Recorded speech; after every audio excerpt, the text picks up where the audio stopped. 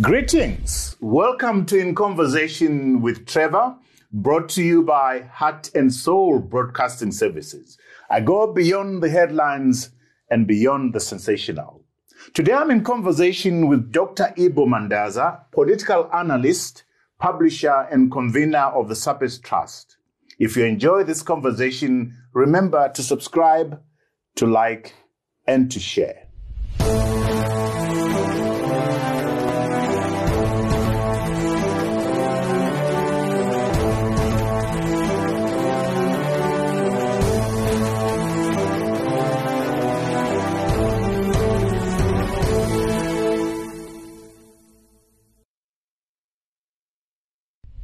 Ibbo, I am delighted that I finally pinned you down. Oh, Welcome. It was good to see you. Ibbo, if things had gone according to plan, you'd been in South Africa for the OR Tambo lecture, which our good friend Fikile Mbalula decided it shouldn't go ahead. And there's a thing in his letter where he says, the ANC is engaged in delicate conversations concerning the Zimbabwean situation. In the first instance, what was your response when you heard that the lecture had been postponed? And secondly, are you aware of this delicate conversation supposed to be taking place? Well, in the first place, I didn't know. I was out in Chiwota yesterday to bury a relative. Condolences. So out of the network, and when I get in, I see this communication, missed call from my brother and comrade David Masondo. So he says, look, what had happened, he told me, was that in the morning, this was billed 2 weeks ago already, that I would speak today, this evening at 8:00. And he tells me, look, there was an anonymous message poster declaring that the lecture was postponed. They didn't know where it came from. So they issued a statement saying, no, the lecture is still on. And then came Mbalula's directive sent from Harare that the lecture must be off. Yeah, that's the first. And I said to David Masondo, I said, David, don't understand the import of that letter, particularly since you are a functionary of the ANC. If I will identify them, let's go with it. Let's postpone it. Yeah. Indefinitely, but no confrontation. Said fine. And then the rest is history, as you know. The second question is, yes, I do suspect that there has been some discussions between the ANC and ZANU over the elections. Yeah. But I doubt that Trevor would be the one, not Trevor, I mean... David Masondo. Fikile Mbalula would be the one in charge of it. Because as it turned out, when Cyril left on Tuesday evening... after the inauguration, he left straight away. And Mbalula and his deputy were left. It appears to me they were discussing mainly ZANU ANC matters. I doubt that Fikile would be of the capacity to deal with what he calls delicate issues. But I have no doubt that it had been conveyed either over the weekend or subsequently that the region was not happy about the elections. There's no... I took two hints from what Cyril said when he was interviewed on SABC. He was asked why he congratulating Mnangagwa. He said, well, this protocol. When the Electoral Commission announces somebody as a winner, as regional partners, neighborhood, we have to congratulate him. But that does not preempt the necessity of looking at the report. He said that. The SADC body has issued a preliminary report. They are still going to sit down together with many other observers and analyze everything. So let's wait until all that comes out. But the Electoral Commission in Zimbabwe has made a declaration, and it is on that basis that we have issued our congratulatory message. And secondly, I would say that he came for the inauguration on the same note But also, in addition, I would say that there would have been conversations with other heads of state over the weekend. And many of whom would have said, look, sir, you're going to the inauguration, represent us, but also convey the message to Harare that we're not happy with what has happened. So I think that the nature of the SADC report, not only SADC report, although everyone is emphasizing that, but all the other reports, I met the observers myself, both the heads of missions and individuals, all were acutely embarrassed about what they saw. All. Jonathan, Mumba, the Namibian delegation, notwithstanding the grandstanding when they got back home to criticize the report, they all said this is the worst election they've ever seen. So there is consensus about the election, that this is, you and I were here. I've never seen such. It's the worst we've ever witnessed, Ibbo. It was incredible. What a disaster. Yeah. I will get to the observers. Your sentiments, I think in the night or during the evening, you said elections brazenly stolen and the voters rendered mere useless statistics, deplorable, depressing. That's what you said. And for me, the deplorable and depressing continues. As you're driving around Harare, the city, you can sense it. It's as if something came and punctured the whole nation. There is no excitement. Funeral. It's worse than a funeral. Your own comment, I retweeted it. You know? It's worse than a funeral. At a funeral, people are crying. Yes. Here, nobody's crying. No. But you can see that they are hurting. There was a very pertinent tweet that you posted. I retweeted it. It really explains the mood following elections, not this election alone, but all previous elections. But this one is worse. Yeah, it's terrible. And for me, the most depressing is the extent to which people's votes are stolen. People queue for hours to be heard, and then you glibly steal their vote. For me, that's the most cynical part of the electoral process. I wish we had an alternative to elections, but every time elections come, I couldn't go to my home area during the election because my people told me, you come here, you put us in trouble. They may not harm you, but when you leave, you'll be in trouble. So I was meeting them for the first time in 6 months at a funeral yesterday.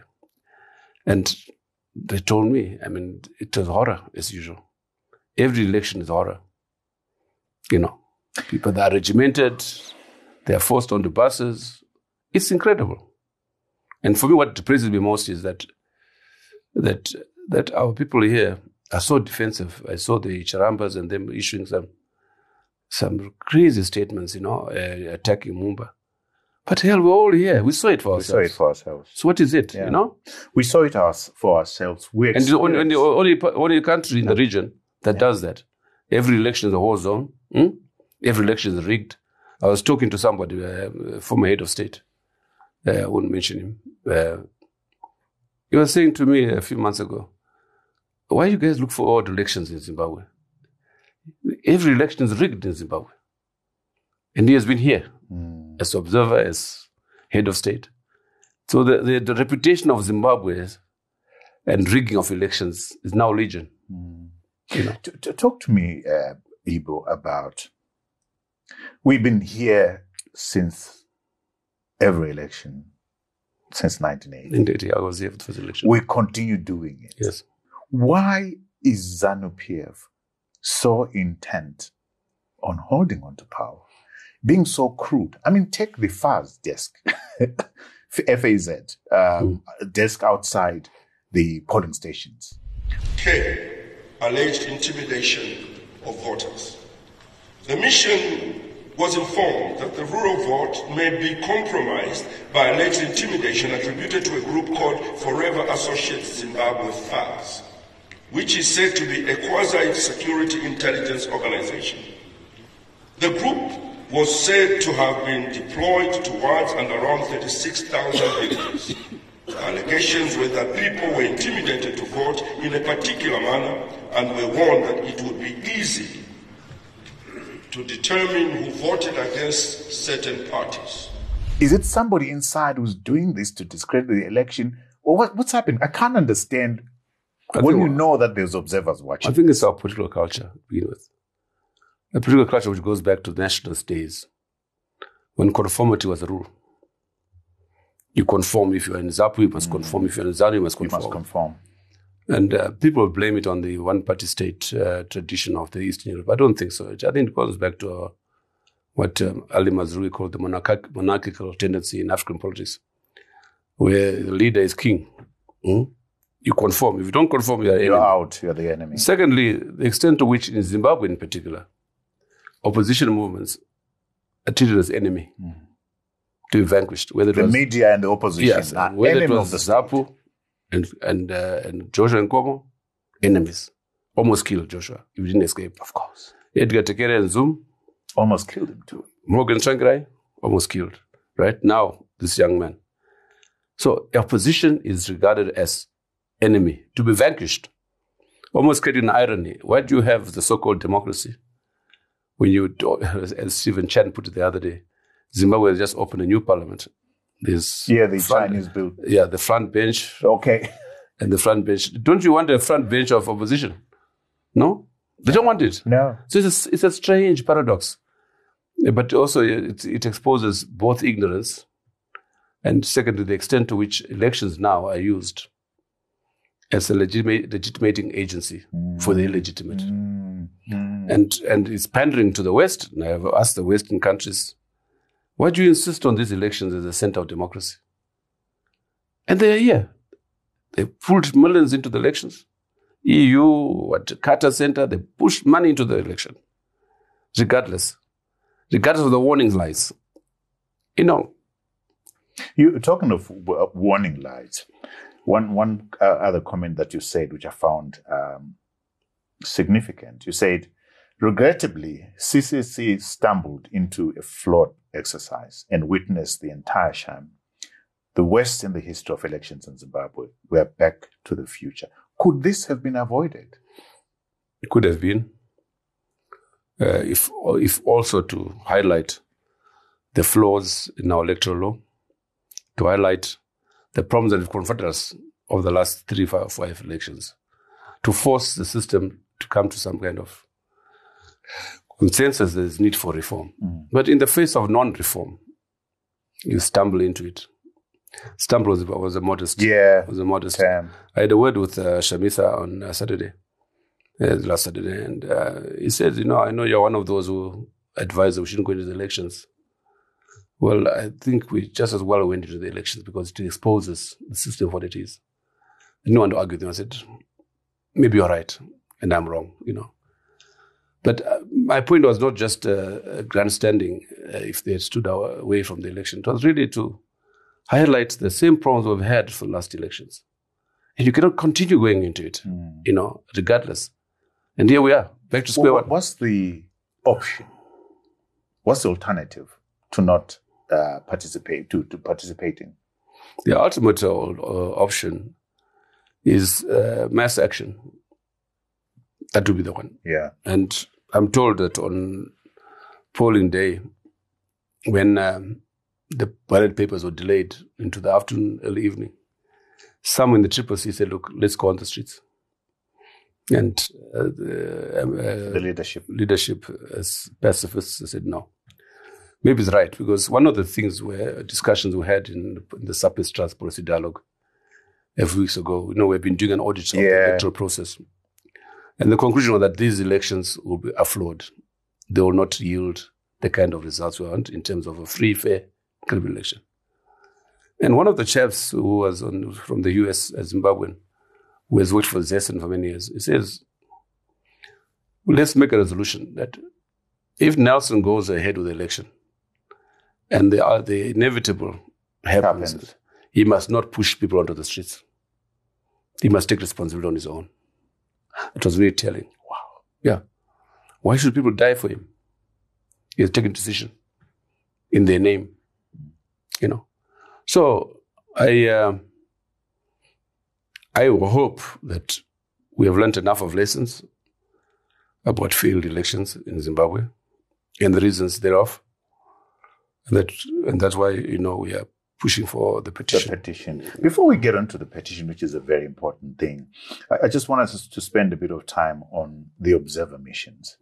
I think you've just indicated that a lot of people are putting a lot of stock on the SADC report, because there's a SADC rules on how you conduct elections, isn't it? And I think ZANU-PF has also tended to brandish the SADC report more than any. Now that the SADC is disagreeing with ZANU-PF, for the first time, ZANU-PF is going for them. The Commonwealth report was also very strong in many respects. The Carter Center report was very strong. I mean, how... And the AU report. The AU report. The election fell short of many regional and international standards, including equality, universality, and transparency. Yes. How does Mnangagwa and them sustain legitimacy in the face of this? No, they are wounded. The kind of disparagement of the SADC report in particular is because the SADC report goes to the heart of the matter. It's your own organization telling you have failed. Yeah. And hence the clumsiness with which Mumbai is being attacked. Clumsiness. Childishness. I saw Charamba's inane statement, and wishing that this thing will be killed and Zimbabwe takes over in August next year.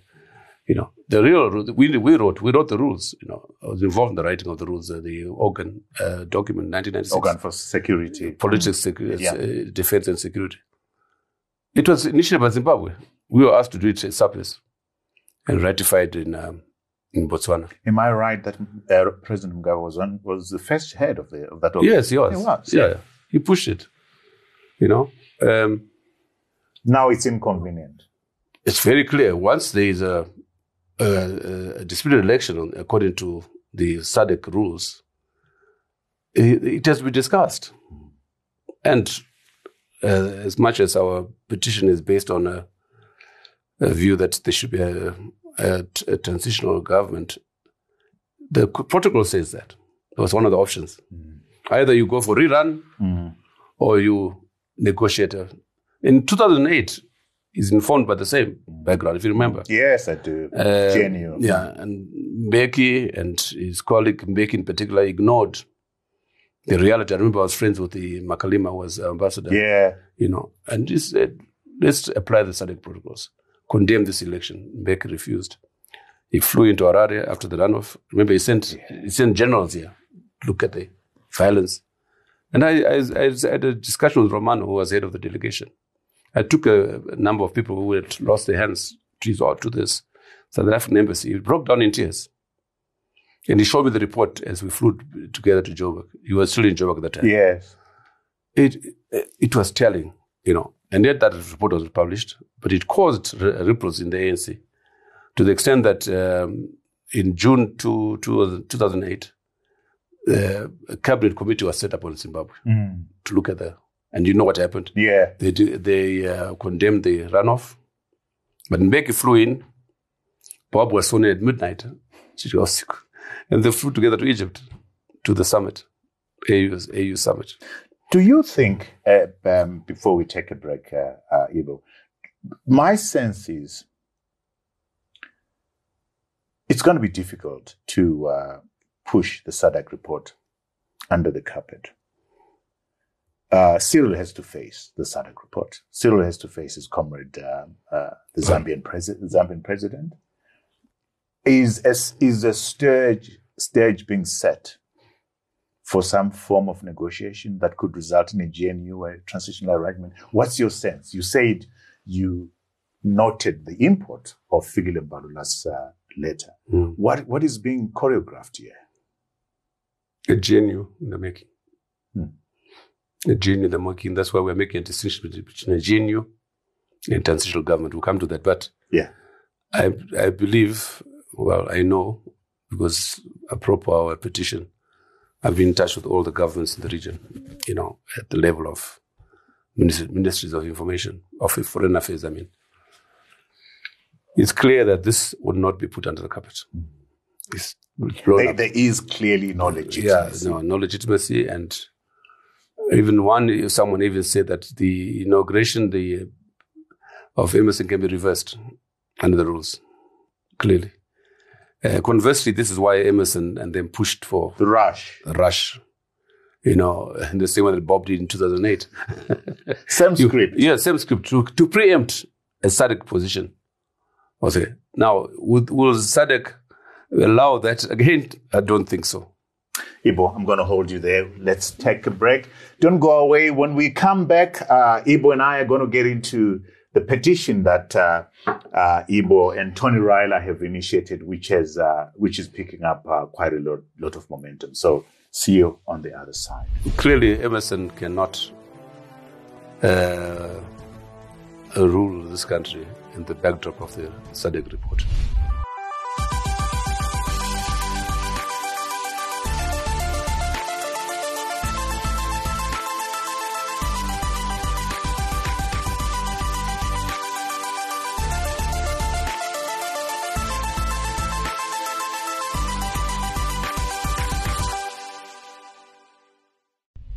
Welcome back to our conversation with Dr. Ibbo Mandaza, political analyst, publisher, and the director of the SAPES Trust.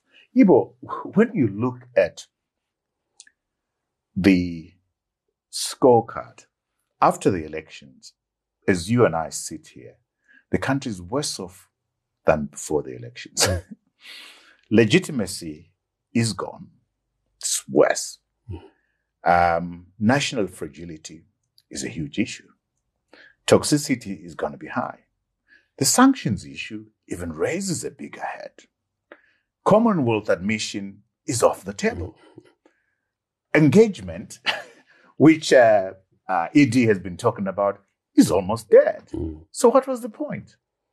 I think looking back a few months ago, and I got this from very reliable quarters, Emerson didn't want elections. If also because he knew to be messy. And I think also knew that he's unelectable. Absolutely. And he sent out emissaries to Shamisa in March, around there. So let's postpone the elections for 2 years. Let's have a government of national unity. And in 2 years, I hand over. I'm going. I asked my informant who were the emissaries, and they named them. People in Emerson's cabinet, the inner core. I went further. I wanted to know what was the rationale behind the argument for this postponement, GNU. And the response was that the military were too involved in elections. And the one way of putting pay to that was to have this. Well, I didn't want to pursue the discussion, but I sort of understood that the military was meant Chwenga, Yeah. But later on I realized FAS. All this, remember, many of Emerson's inner core lost in the primaries because of FAS. But this was a conversation a few days before Sharumbira's disastrous Karanga deal. Yeah, Karanga deal. And there was clearly a relationship between the offer being made surreptitiously, so to speak, to Shamisa and the Karanga deal. Now, well, I know reliably that Shamisa refused the deal. Okay. If also because he believed he was going to win the election anyway, But I mention this because I think that I would not be surprised if Emerson throws up the idea of a GNU now to preempt the SADC action, whatever it might be. And in keeping with it's all indication that he wants to leave in the next 2 years. That's 2025. He's not young. He says 81, but we know from our own records he was born 1938. He's 85 next week, the 12th of September. So he's young. I've heard 2025 mentioned a number of times. Yeah, for other different reasons. Yeah. But I think mainly, I think that he trying to avoid the Mugabe fiasco, where you overstay. But also he's been battered. This has been a difficult time for him. But this doesn't help in any way. This sticky situation where we are doesn't help in any way. Well, this is where the SADC heads of state have to put their heads together on the strength of all this information and indeed what he might have told them. And one of the things that has been worrying him is his failure to get the military back to the barracks. There's been a major problem for him. So by all accounts, the men must be very tired, and so I have reason to believe he wants to use the next 2 years as transition and exit. He has to get out peacefully, yeah? There are too many imponderables. There is. Yes. Let's go to your petition, Ibbo, which you initiated with Tony Rila to the SADC organ for politics, defense, and security. And it's titled A Call for Political Settlement in Zimbabwe. My question, why the petition? Well, we had done a petition before for Sikala, if you remember. Yeah. And we thought a petition is about the best way of, one, mobilizing the population. Yeah. And raising consciousness thereof, of the issues at hand. And secondly, we are also helpless as civil society. What else can you do? And thirdly was to more or less a favorable response to the SADC report. We thought people are all quiet about it.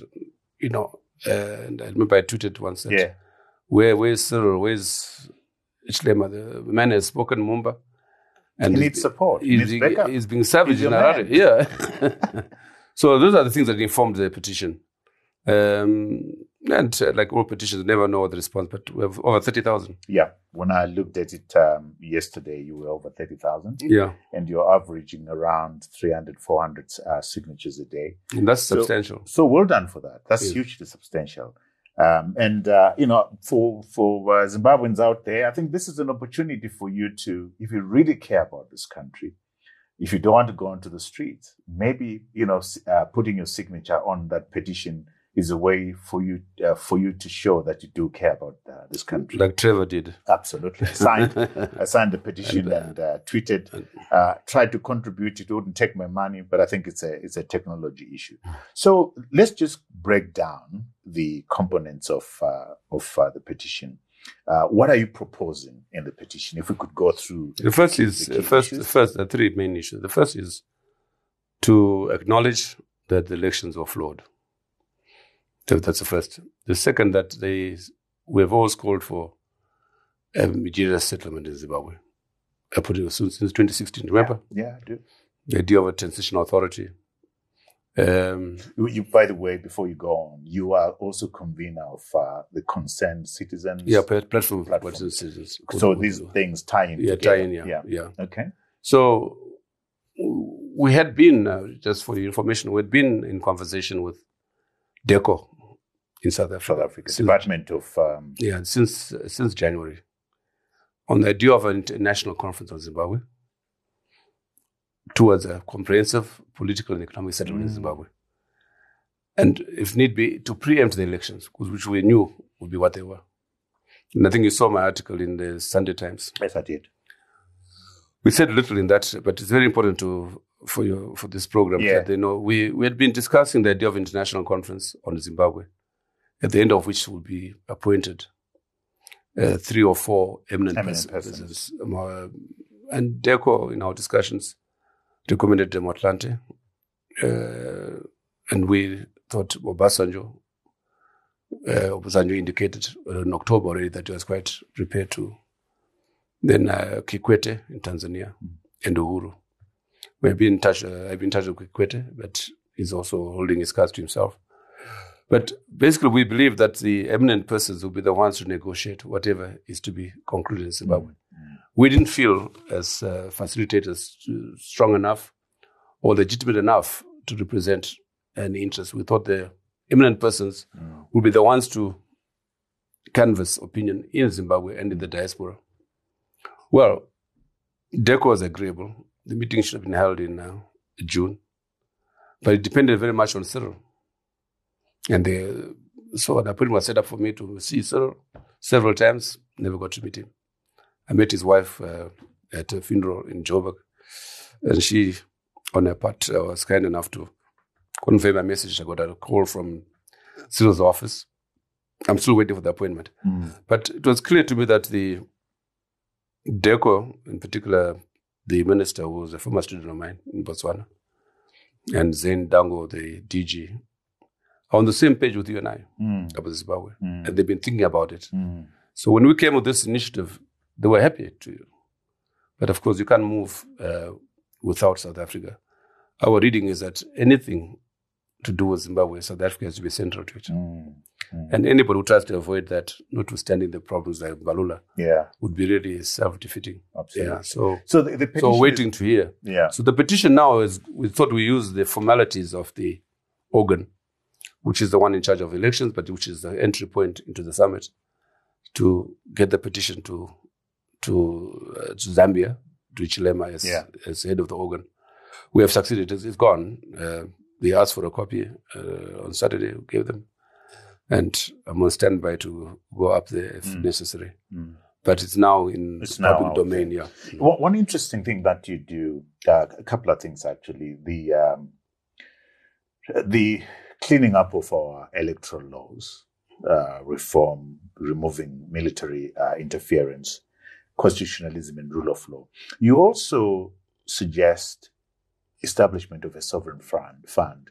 You share with the viewers the thinking around that. Well, I mean, the reputation or the history of sovereign funds is now known. The most successful one being the one in Norway, where a proportion of the revenues from the oil, North Sea oil, has been invested for posterity into the national fiscus, into the national program of Norway. So the idea really was that the idea of a sovereign fund is overdue. I believe it's there on paper. But the idea was to see how these enormous revenues from exports, especially our minerals, the diamond story. Lithium. Yeah, lithium. How that could be sort of kept in the sovereign fund. For the benefit of the citizens. And systematically invested in infrastructure, in health, in education. That's the whole idea. But we also had a footnote to that. The idea was to engage international experts who can trace the money stashed out there. Estimates are between $30 and $35 billion out there. Which the ADB report 2 weeks ago, through one of your papers, mentioned 23 billion, which has been lost in Zimbabwe through illicit financial flows. And I said to myself, that's underestimate. I mean, just gold mafia alone was a good 20. Take the 15 billion from diamonds. I mean, there was a proposal made when the so-called dispensation came in that draw a line in the sand and say, whoever stole stuff, come up and tell us what you stole. And maybe you might be forgiven. You know what the South Africans did with the foreign investment by Afrikaners and that kind of stuff. And one thought that there would be an interest in doing something of that sort. But clearly, having seen what's happened over the past 5 years, nobody would in Mnangagwa's government would take this seriously, because most of them have been basically eating. They would be the people that have been taking the money out. Now that you mentioned that, you remember when Tsumba was governor of the Reserve Bank, he did something like that to encourage. I think he raised the interest rates at home, which made it very prohibitive to borrow. So many of the elites brought him the money. I remember once walking into Rainbow Towers, and there was one of these Zimbabwean elites. Briefcase opened, there was a little blue de change. So I went to greet him, and he had words and words of US dollars and pounds. He was changing at the window. But that was part of the game, to bring people to bring their money in. But as you said, no one speaks about it. When my friend came here in 2017, Peter Nyang'nyongo came to give the Pan-African lecture at SAPES. And he arrived and said, Ibbo, I see no cranes in Harare. After the pirates in the Indian Ocean, Nairobi was booming. Because these pirates were investing in Nairobi. So he says, well, even 5 billion would be, there was no single crane.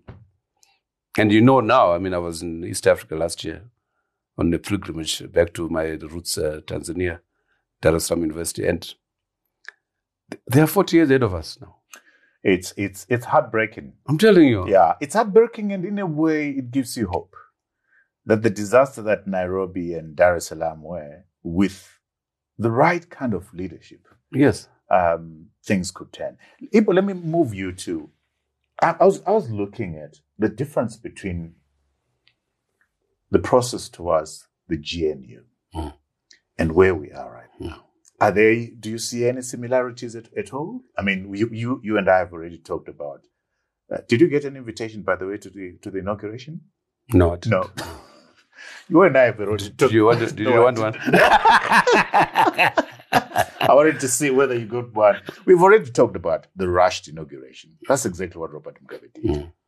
Rushed the inauguration, then the pressure from the region, and then MT and others and Robert Mugabe get to sit, and then a GNU comes out. Are there any similarities that you're seeing in this? Oh, yeah, definitely. Talk to me about that. The imperatives are quite self-evident. Clearly, Emerson cannot rule this country in the backdrop of the SADC report and all the other reports. It's a big disaster for him. And there is no way. And given the backdrop I gave you about his intention to go in 2 years, I have no doubt that the GNU thing is in the offing. And that's why we are coming in with the idea of a transitional government, because the transitional authority, I want to call it, the idea that they must go beyond the GNU. GNU was MDC and ZANU-PF with disastrous consequences. It was not well defined in terms of who gets what. Like coalitions are defined as in Western Europe. It's clear definition. If there's a coalition between us here, we know the Minister of Finance, Minister of Defense, it's well defined. And two, it must be based on a reform agenda, such as we have in our petition. And thirdly, it must have a big component of civic society, by which I mean broadly academia, labor, women, youth, business, churches, diaspora. And we think that as per my view, that if you have 30 ministers, cabinet should be 10. 1/3 is ZANU-PF, 1/3 is CCC, 1/3 the civic society, made up of, among them, technocrats, the Trevors, for example, who can infuse some kind of sense, play a mediation role between the two, right? Which are really are lacking in expertise. If Shamisa had won or allowed to win, what would be his government? Who would be there? So we think that this is one way of repairing the damage, get the transitional government to undertake reform, and then you have elections, partisan elections, if you wish. But we thought that, and if you ask my view again, how do you proceed? I would say that allow Emerson to head the transitional government. Okay. You trust him to do that? No, but if you're talking about transition and knowing the kind of difficulties that would be attendant to any attempt to have him marginalized, as long as he's party to a broader framework that includes technocrats, no problem. That's clearly defined. And also the transition is an old man. And as all transitions go, you can just avoid the outgoing person, not to stand in the controversies. I would say I would go along with that, and provided it's well defined, and all of us understand what's to be done. A couple of things there before we go to our second break. One, I think you've already indicated the GNU was a lost opportunity in terms of reform. And our good friend, Professor Adam Tambara, sitting there, the former Deputy Prime Minister, sitting where you're sitting right now, did admit that one of the key expected outcomes from the GNU was reforms. And they didn't do that. That's the first thing. The second thing, the sense, you and I were involved long back around transitional authority. And people are pushing back and saying, no, it would be illegal. You'd need what do you call it? Some plebiscite of some sort for people to say, let's go the TNA route. What's your views on that? We have interrogated that issue, and we had the BTs and others make pronouncement on that. It's very simple. An act of parliament, such as was done for the Longest House. Yeah. Yes, it can be done. Okay. Such as was done for the GNU. Can be done. Ibbo, I'm going to hold you there. We'll come back. When we come back, we're going to go to issues around the toxicity. How do we cure the toxicity in the country, the culture of our politics? Can that be changed? And I think indeed, would a TNA be a way of pressing the reset button? NTA. Would it be a way of pressing the reset button? Please don't go away. See you on the other side. Coups have never been good for any country, But there was also a threat. Well, a coup begets a coup.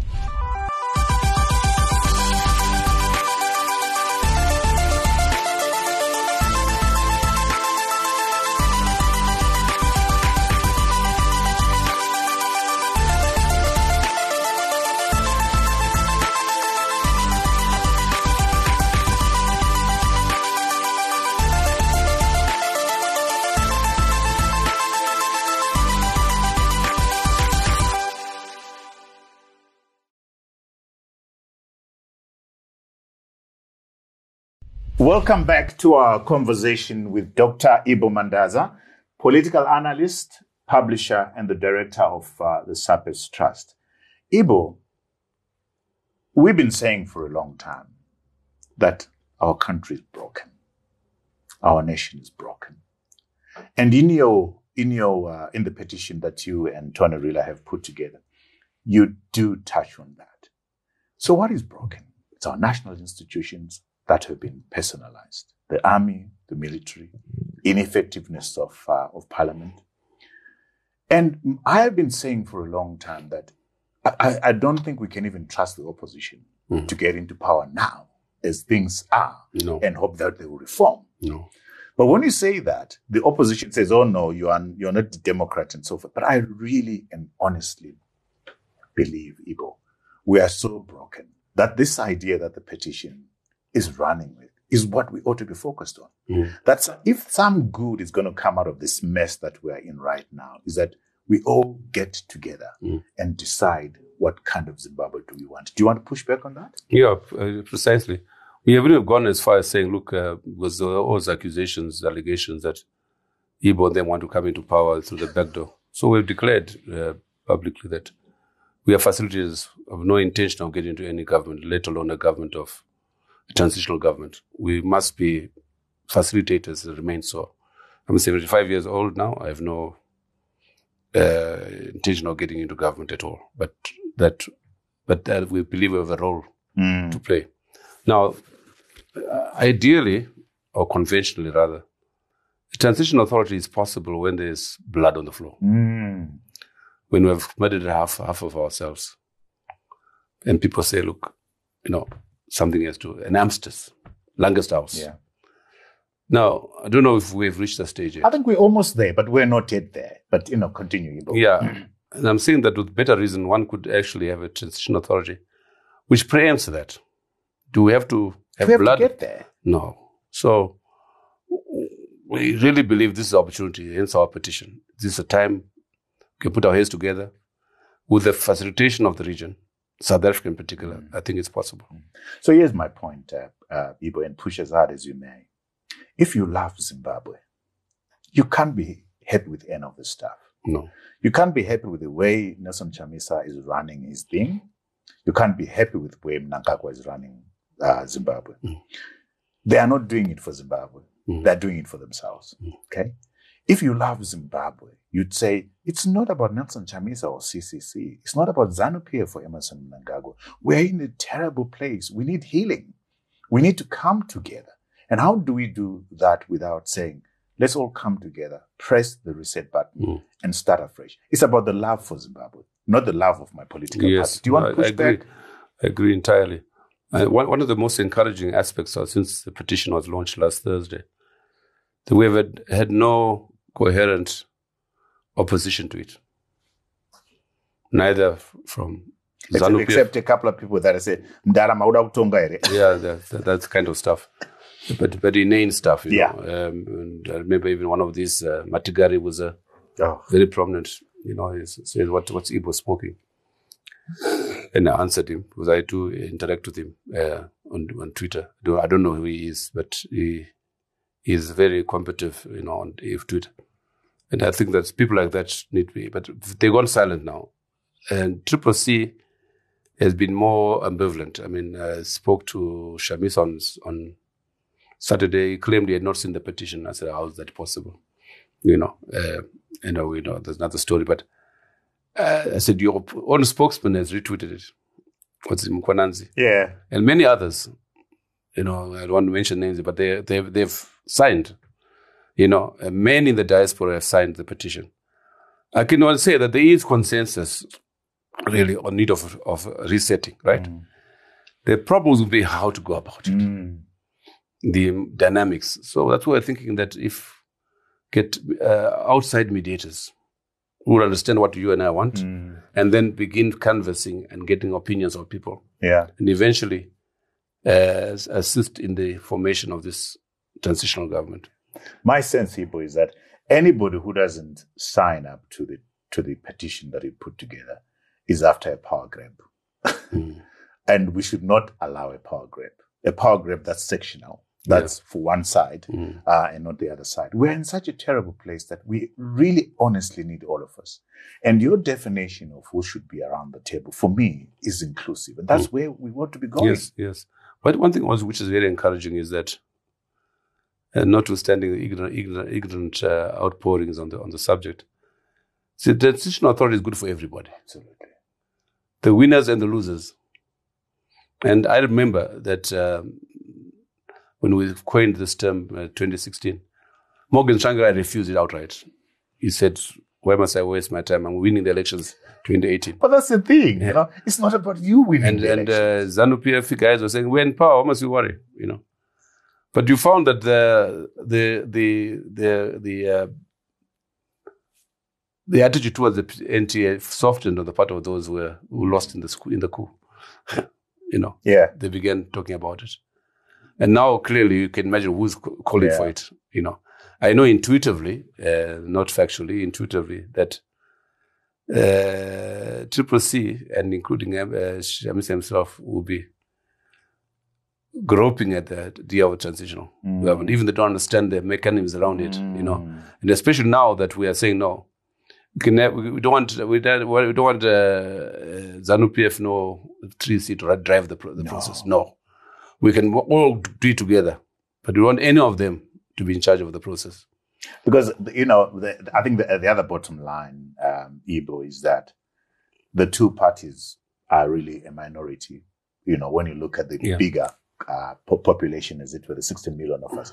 Anyway, let's proceed to another very important issue. I believe that if you make democratic expression by the electorate impossible, the electorate will find other means to express themselves. Like you're saying, people are saying, if Chamisa does ABCD, you know, don't allow the people to go onto the streets. We've seen coups in Gabon. We've seen coups in Mali. We've seen coups in Niger, Burkina Faso, Sudan, and Guinea. We had a coup here which was an expression of an internal altercation, is we should take over. Should we not be avoiding this kind of thing? I know there's a different reason of explaining each coup, but at the bottom of it is disenchantment with why certain people are in power and others are not in power. Do you see this being a threat for us? Yeah, and I hope it doesn't happen. We have all said, as political economists, coups have never been good for any country, But there was also a threat. Well, a coup begets a coup. Of course. And what we have is, what's even worse, is the blessing of the coup legally. Through the ballot paper. In judicial judgment. Oh, right. Oh, yes. Judicial judgment, ipso facto, says that the military is entitled to intervene. So we have, de facto, a military government. I've forgotten about that. Yeah. It's very telling. And unless that is cured, we're not going anywhere. That's why we talk about restoration of constitutionalism. We have a coup government in place. We have a military, securocrat government in place. Which brings the other point, Ibbo, that the judiciary has been messed up. Ooh. So all that needs to be cured. Oh, yes. Who is interested in doing that except the entire citizenry? We should go the way Kenya went a few years ago. Yes. They had every judge resign. And those who didn't want to resign, they had to give good reason why they couldn't. 90% resigned. But remember, it had to come to a head of tremendous bloodshed in Kenya. Yes. For Kenyans to do that. 2007. Do we need to get there? I hope not.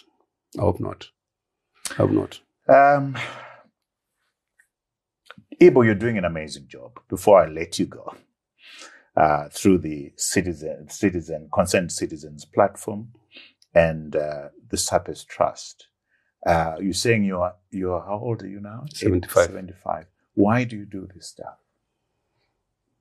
Well, I've been into politics initially inadvertently as a young boy.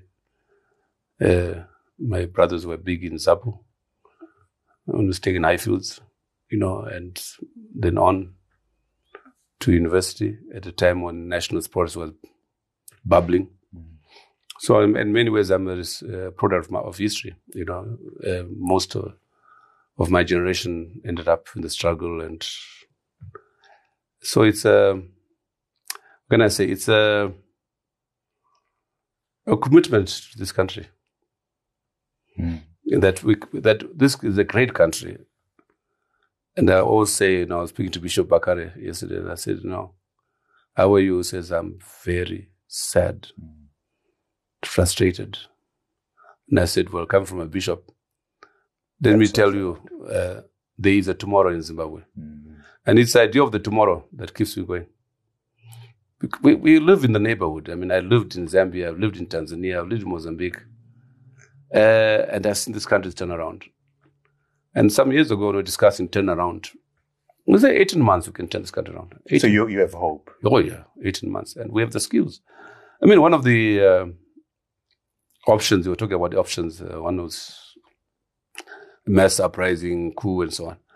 One of the options which Zimbabweans have taken is leave the country. We have 75% of our professional people outside the country. 6 million Zimbabweans out there. The right side of it, of course, is that remittances are almost 2 billion a year. But which country can survive when half of your soul is out there? Half of your talent is out there. No, so we have to rectify this. And this reform agenda we're talking about includes that. Dealing with the diaspora, making them part of ourselves, which they are, So there is a tomorrow. When I see Zambia, I'll just come around. When I see Tanzania, where 1980 there was no sugar in the hotel.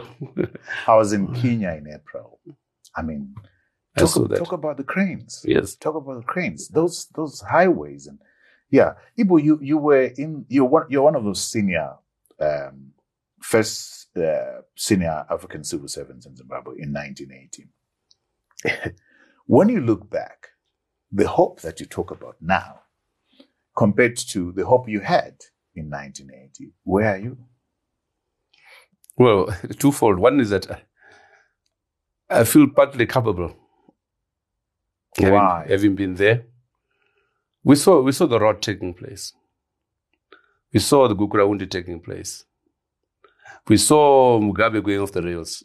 Well, fortunately for me, in that hindsight, I was fired 1990 through you. I thought you were not going to mention that, but anyway, yeah. Yeah, remember the story, yeah. We used to have this annual review ups, and Trevor was the editor of the Financial Gazette. So a young man asked me in the meeting at Park Lane, what do you think of the one-party state? I said, it's out of touch with reality. And it was the headline next morning. And that day, you got fired. The ZANU Congress was on. I don't know where, but I got calls. And I got fired. 2 reasons they gave. One was that I was delving into politics as a civil servant. And that was the setting in of the rot. Yeah. So because what you did was stand up and speak your mind. Yeah. And what I did was to report what you say. No regrets at all. But I think that I feel capable all the same. We're part of this thing, and maybe the first mistake that was made by us was to break the patriotic front and decide we're at Lancaster. We're at Lancaster's patriotic front. When we got home, no one told us why. I remember confronting the leadership. I said, "Why are you doing this?" They said, the people at home have told us that if you go ZAPU, you lose. I said, how is that possible?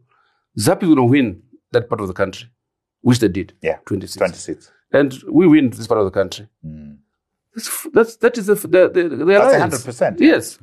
Oh, but the rot went beyond our time. The rot or Ibbo, which is, I think, the last issue that I want us to handle before I get on to books. Do you think this toxicity that we have, this hatred of the other, if you are perceived to be that one, Ibbo gets a label because he has said something which is closer to ZANU-PF or closer to CCC. There is hatred. People will abduct people to torture them because you have different views from them. Does it come from there, and can it be cured? It can be cured. It requires leadership.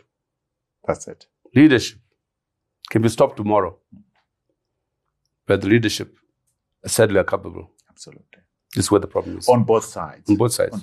Yeah. I must say that because every time I say... But particularly on the state side. Absolutely. Yeah. Well, the state has monopoly of violence. Violence, yeah. They have monopoly of violence. Yeah. But we ought to get to a point where our opposition also realize that they are a government in waiting. And that their conduct, their pronouncements also ought to measure up to people that are a government in waiting. 100%. The government of the day has monopoly of violence, and therefore should conduct themselves in a much better, serious way than what we're seeing right now.